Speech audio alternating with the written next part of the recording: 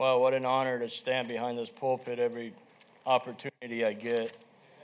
I thank Pastor for asking me.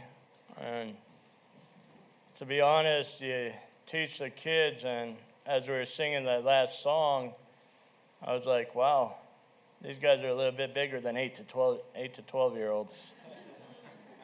So I just hope what I have tonight is a blessing. I was sharing with Tyler. As I was studying, I was like, Lord, this is really what you want? This is so basic. So I'm hoping somebody needs it. I'm hoping it's a blessing to somebody.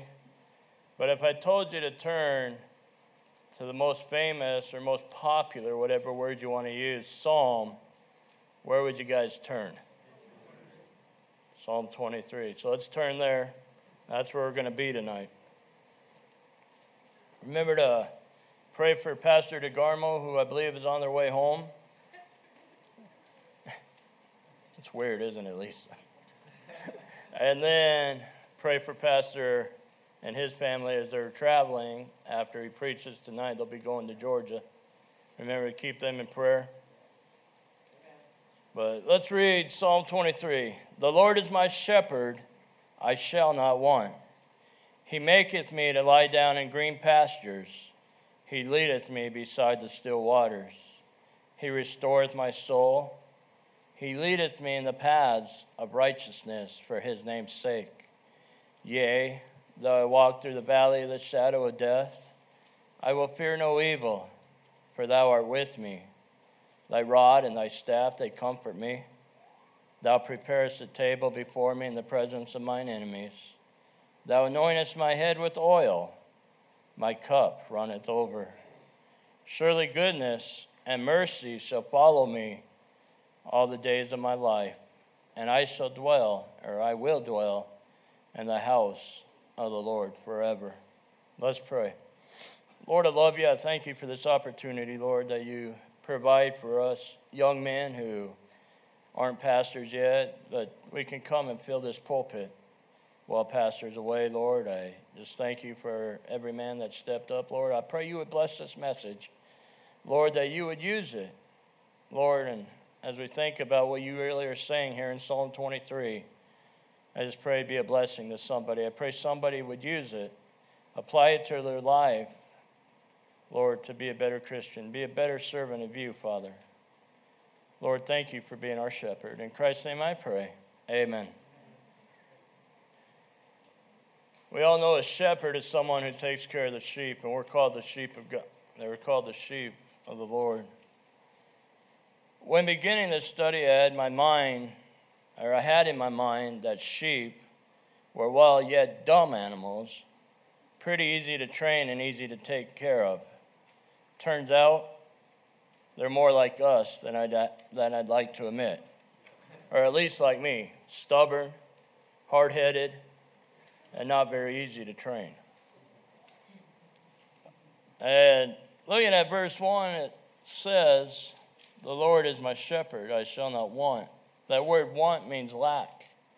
David was saying, the Lord is my shepherd, he's going to take care of me. I'm not going to lack anything. That word want means the same as the word lack would mean. So David's really saying he's not going to lack.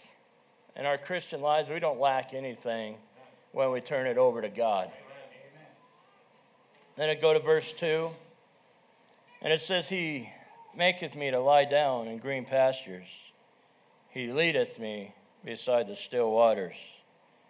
Take the first part of that, and it says, He maketh me to lie down in green pastures.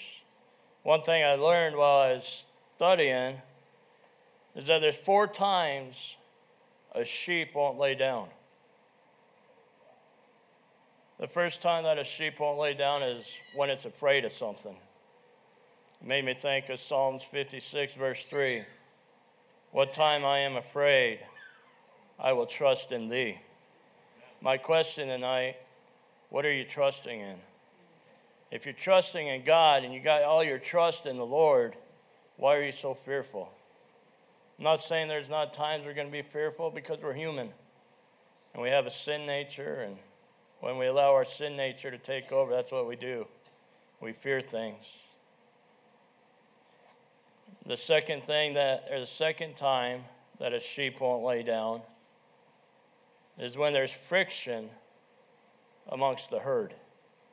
When they have something wrong with somebody else, when there's friction between them and another sheep. Matthew 18, 21, 22. Then came Peter to him and said, Lord, how oft shall my brother sin against me, and I forgive him? Till 7 times?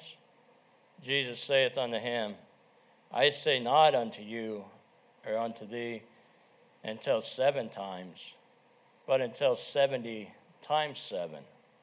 I don't think God was wanting us to necessarily do a mathematical equation and say 70 times 7, I need to forgive my brother 490 times. Jeff, I've forgiven you 489, I'm done. I think the Lord was, by the time you get to 490, you better have forgotten what you're mad about. Otherwise, there's something wrong with you. Because it ain't wrong with your brother if you've forgiven him and forgiven him and forgiven him, and you're still bringing it up. Remember that time back in 1989? I loaned you my lawnmower, and you still haven't gave it back. Who cares? You've probably been through 3 lawnmowers since then, but you're still holding that grudge. So my question tonight is, do you have a grudge against somebody in this building? Our church ain't going to go forward until our hearts are all united, until our hearts are all one. If we have something against our brother, our church is going to be stagnant. Just like these sheep won't lay down if they have something against another sheep or there's friction with another sheep. We need to learn from them, get things right, so that we can be able to lay down, because the Lord says, or the Bible says, He maketh me to lie down. The third time that a sheep won't lay down, it's when they are not free from pests, when there's pests bothering them. I thought, Lord, what's my pest? What bothers me? And we got these little things that bother us called temptations. They're all around us. Lord, I want to do right, but it's easier to do this. Lord, I want to follow you, but I'm pretty secure where I'm at. So I don't want to leave. And we have that temptation to just follow our own ways, which I'll talk about here in a little bit. But the 1 Corinthians chapter 10 and verse 13 says, there hath no temptation taken you, but such as is common to man. But God is faithful, who will not suffer you to be tempted above that ye are able, but will with that temptation also make a way to escape, that ye may be able to bear it. What temptations are you being bothered with, Christian? Take them to the Lord, so that He can allow you to lay down. The fourth time is when they're hungry. So as you can tell by looking at Brother Tim, there's not very often that I'm not laying down, because, just joking. 1 Timothy 6:8 says, and having food and raiment, let us be therewith content. My question to you tonight, are you content with what the Lord's blessed you with? Amen. Then lay down, Christian. Allow the Lord to lay you down in that green pasture. What's the second part of that verse say? He leadeth me beside still waters. I'm so glad that Jesus leads us along the still waters and gives us peace. There is ways that the Lord gives us this peace in our lives. Psalm 119, 165 says, great peace have those that love thy law. So if you don't have peace, if the Lord has led you beside the still water where you can find peace, my question for you tonight is, do you love the Word of God? I didn't ask you, did you read the Word of God this morning? Because we're so haphazard to pick up our Bibles and say, Jesus wept, well, I'm done. Or let me read a psalm today. Or I'm going to be spiritual today. Let me read 2 psalms today. Oh, I'm done. But let me ask you a question. If you're married or you have a family, would your family know you love them if you treated them like you treat the Word of God? It kind of got to me. I got thinking, would Brandy really know, but if I spent as much time talking to her as I did searching the Scriptures, would she know I loved her? Do I spend enough time in my Bible to justify the love of God? And don't get me wrong, I know nothing can ever justify the love of God, but is He happy with me? Do I spend enough time in the Word of God? Do I love the Word of God? Or is it just another book that sits on my desk that I know I should read it, but I got to do this first. I got to do that first. I hope that when the Lord looks down, He says, Brother Tim loves me. I can tell it by the time he spends in my Word. John 16:33 is another way we can find peace. These things have I spoken unto you, that in me ye might have peace. In the world ye shall have tribulation, but be of good cheer. I have overcome the world. I've said it many times when I've preached. Outside of the Lord, if you know me well, you know the one thing I love is sports. When you come to sports, you have a loser and you have a victor. The victor is the one that celebrates and is excited. And he knows why he's excited, because he just won a game. He just won a contest. But you know what? The Lord says that He has overcome the world. Be of good cheer. When you win a contest, you overcome the opponent. God won that victory for us. Are we at peace knowing that He's won that victory? Are we able to overcome the things in the world that might hold us back, that might cause us to be unpeaceful? Or do we know because the Lord won the victory that we can have peace? Isaiah 26:3 was the third thing that I wanted to say will bring peace in your lives. That will keep him in perfect peace, whose mind is stayed on thee, because he trusteth in thee. Can I tell you something? This one convicted me. Because this thing right here, when you're on it, I like to do fantasy sports on it. Others like to do fake book. Others do Pinterest. Please don't bring your hobbies into Woodstock. I don't have 20-inch pieces of wood. But on a serious note, when your mind's so full of what's going on in your phone, whether it be news, whether it be your hobby, whether it be one of those things I mentioned, it's kind of hard to have your mind set on God. It's kind of hard for your mind to be on God when it's so wrapped up in what's going on in your phone. Well, what about this? What I got to check this. Well, I'm done there. Oh, Lord, I know you're wanting me to spend time with you, but just a minute. I just got to check one more thing, which turns into one more thing, which turns into one more thing, which turns into one more thing. But I want to encourage you, thou wilt keep him in perfect peace, whose mind is stayed on thee, because he trusteth in thee. Keep your minds on God. The fourth thing I think about peace and the Lord leading us along the green pastures by still waters is, how's your prayer life tonight?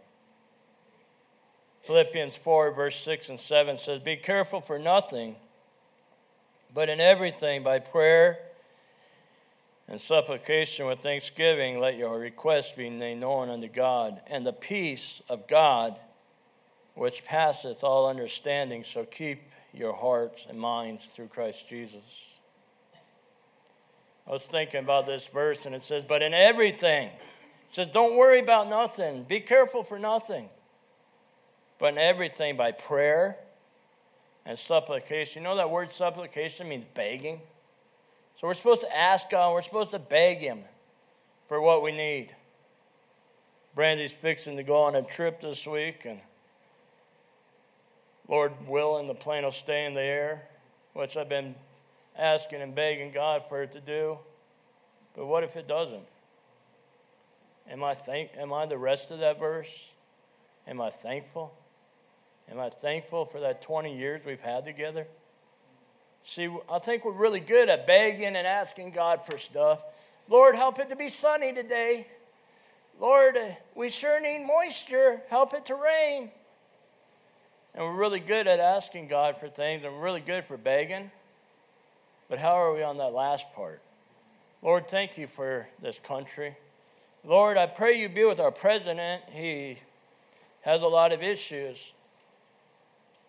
You know what? We could live under a dictator. We could live in a lot worse places. Are we thankful for where we're at?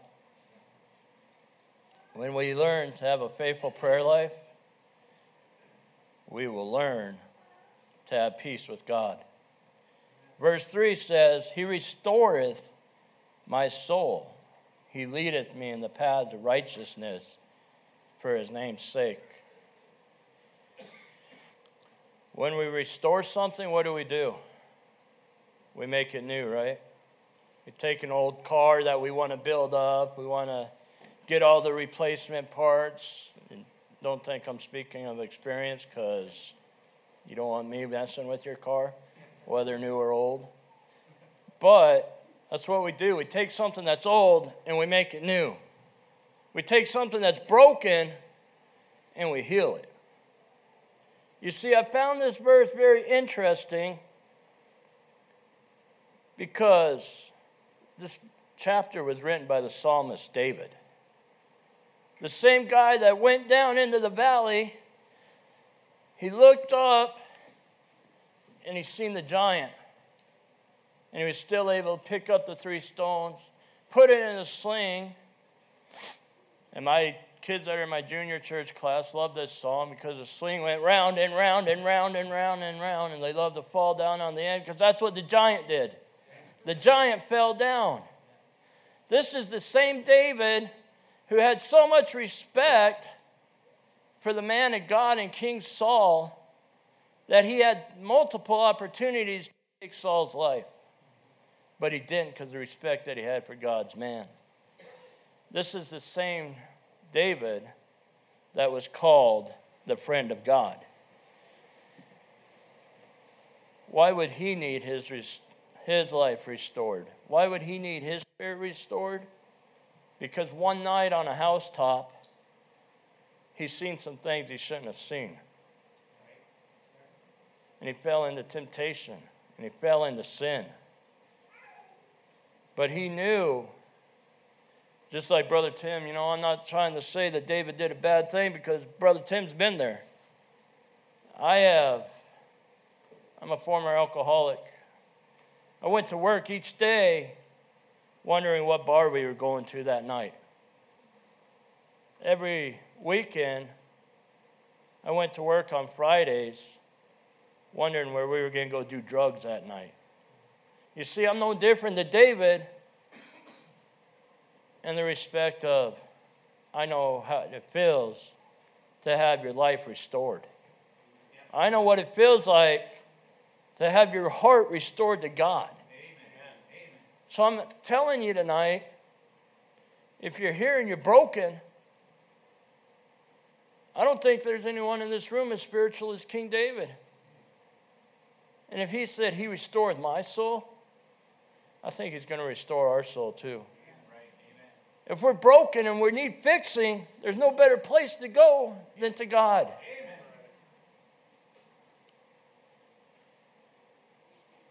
I heard a quote, I don't know if it was Pastor Brooks or I listened to a lot of preaching, so I don't know who said it. But do you know are you as close to God as you want to be?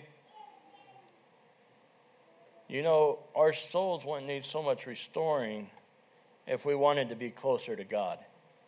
If we wanted our lives to more reflect God, we wouldn't need such restoring, but I'm glad that he can restore it.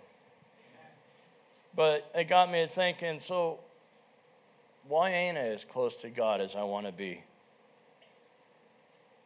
And I thought about Proverbs 3, 5, and 6. Trust in the Lord with all thine heart, and lean not unto thine own understanding. In all thy ways acknowledge him, and he shall direct thy paths.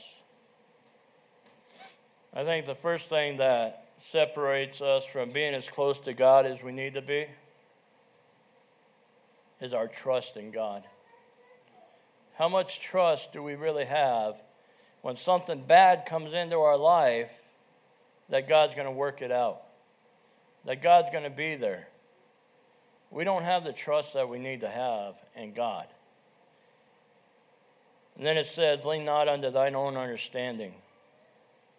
I know I'm the only one in the room that's really good at that. Lord, I know I've done this in the past. Lord, I know that I was able to accomplish this in the past. I know I was able to do that. I was able to do this. What about God? Do we ever acknowledge God and the victories that he's given us? It says, trust in the Lord with all thine heart, and lean not unto thine own understanding. Verse 6 says, in all thy ways. All. Not sometimes. Not every now and then. Not today I'll acknowledge him, and tomorrow maybe not so much. Or tomorrow maybe I'll acknowledge him, but today I want to do it on my own. We need to acknowledge him, and he will direct our paths. We're talking about the Beatitudes in junior church right now. A couple weeks ago, I taught about blessed are those that hunger and thirst after righteousness. Why? What's the end of that verse say? For they shall be filled. You see, we hunger and thirst after a lot of things in this life. We want a successful career. We want the Chiefs to win the Super Bowl. We want the Nationals to win the World Series. You know you do, Adam. Don't shake your head. Or we have other hobbies that ain't sports. Maybe we want the biggest deer. Maybe we want the fastest car. We have things that we hunger and we thirst after. But they're just really junk food of life, is all they really are.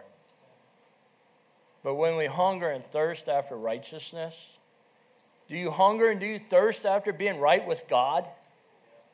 Is that what you strive for? Or are you just happy with the junk food? Are you happy that I had the biggest house on the block? I had the nicest house on the block. And don't get me wrong, I think as Christians we should want that stuff. But we should want it for a testimony to who God is and not for us.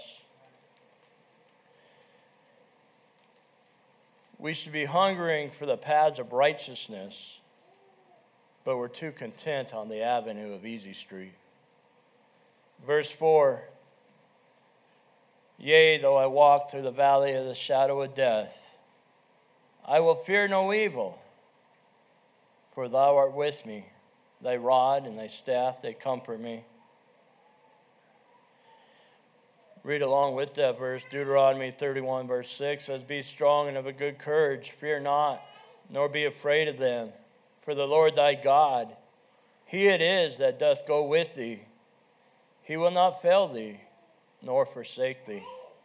You see, we're all on this valley. We're all walking through this valley. And what is that valley? It's the shadow of death. You see, there's going to come a point in every one of our lives where we're going to die, provided the Lord doesn't come back, which I'd be so much more thankful for that. But I started thinking, what about death? And that's actually kind of what got me on this message, is because we lost my grandma about a month ago. And I shared this scripture at her funeral. But back then I was thinking, we always hear Psalms 23, and it's about the dead. What about the living? And that's when I started studying this. But you know what I'm so thankful for? I'm not going through that valley of the shadow of death by myself. I got Brandy. No, just joking. I got the Lord. And the Lord's with me every step of the way. And if you know him, if there's been a time where you've put your faith in him, you confess your sins, you accepted him as your Savior, he's with you as you're walking through this valley as well. What I would fear is anybody that's walking through this valley by themselves. And why would I fear that? Because it's your own ignorance that you're doing it. Jesus already went to that cross.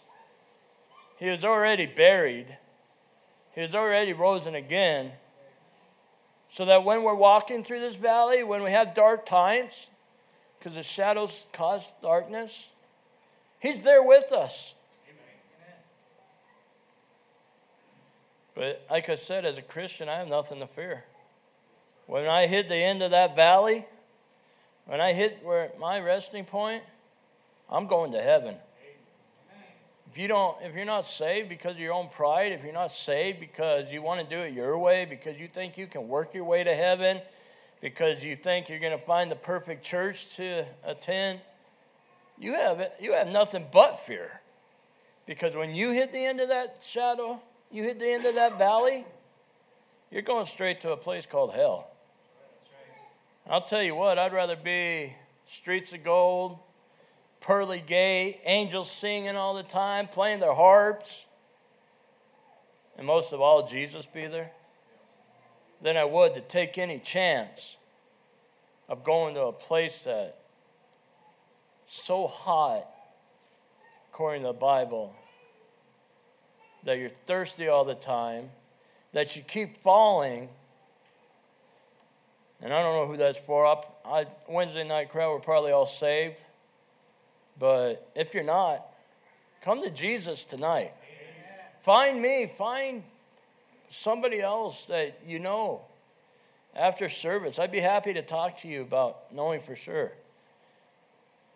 And then it says he has a rod and a staff. They comfort me.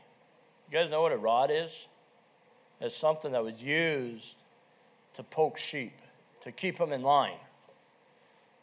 And if you're like me, there's a lot of times you get out of line and you need that prodding from the Holy Spirit. You need that prodding from that rod with God. How can that comfort me? You know what? It comforts me by helping me to do right in the future. It helps me by not making the same stupid mistakes that I always make. But I'm so glad for the staff that comforts me when I need it and the rod that doesn't. So much comfort, but it's also there when we need that. In closing, let's look at verses 5 and 6 together for sake of time. Thou preparest a table before me in the presence of mine enemies. Thou anointest my head with oil. My cup runneth over. Surely goodness and mercy shall follow me all the days of my life, and I will dwell in the house of the Lord forever. God promises that he will take care of us in the presence of even our enemies. A sheep cannot feed itself, nor does the Lord expect it to do so. He is always there feeding us, no matter what our circumstances might be. Then it says, thou anointest my head with oil. God anoints me. Oh, what a thought that God cares enough about us to anoint our heads. That he loves us so much that he even cares about us, let alone anoint us. By giving us the Holy Spirit. Nevertheless, I tell you the truth, it is expedient for you that I go away. For if I go not away, the Comforter will not come unto you. But if I depart, I will send him unto you. That's what the Lord said to the disciples when he was telling them, hey, I'm going to send a comforter to you. Don't worry. The song says, fill my cup, Lord. Do you lift your cup up? Do you want the Lord to fill it? Or as I've said, are you too proudful? Are you too ignorant, if you will, to give the cup to the Lord? I'm so glad that when I put it up, the Lord fills it. You know, he'll only fill it as far as we'll allow him to, though. The last verse 6, what a testament of his love to us. He takes us all the way from green pastures, which it said in verse 1, through the shadow of death to the kingdom of heaven as it ends. John 14, 1 through 6, let not your heart be troubled. You believe in God, believe also in me. In my Father's house are many mansions. If it were not so, I would have told you. I go to prepare a place for you. And if I go and prepare a place for you, I will come again and receive you into myself, and that where I am, there you may be also. And whither I go, ye know, and the way ye know. Thomas saith unto him, Lord, we know not whither thou goest, and how can we know the way? Jesus saith unto him, I am the way, the truth, and the life. No man cometh unto the Father but by me. I got an illustration to close with. Who would agree there's no mistakes in the Bible? I want to prove it to you right now. You see, there was a young kid, probably about Nehemiah's age, and his family didn't go to church. And I don't remember if he was a band kid or his family did start going to church. But he didn't know anything about God, and he went to Sunday school, and he went home, and he had took what they were learning in Sunday school, and he was out riding his bike, and a car hit him, and the pastor they called the pastor came, and the pastor called the Sunday school teacher, knowing how much he cared about his kids in the class. Sunday school teacher got to the hospital, and the pastor and him were praying, and the parents came out, and they said, he didn't make it, but maybe you guys can help me with something. And the pastor goes, sure, I'd be happy to. And this is where I'm going to prove to you that the Bible has no mistakes in it. Put your hands up. See, some of you are reluctant. In my junior church class, they're like, look, Mr. Tim, I got 2 hands. Which hand do you want me to put up? But the parents said, the ambulance workers, the EMTs, could not get his hand away from his ring finger.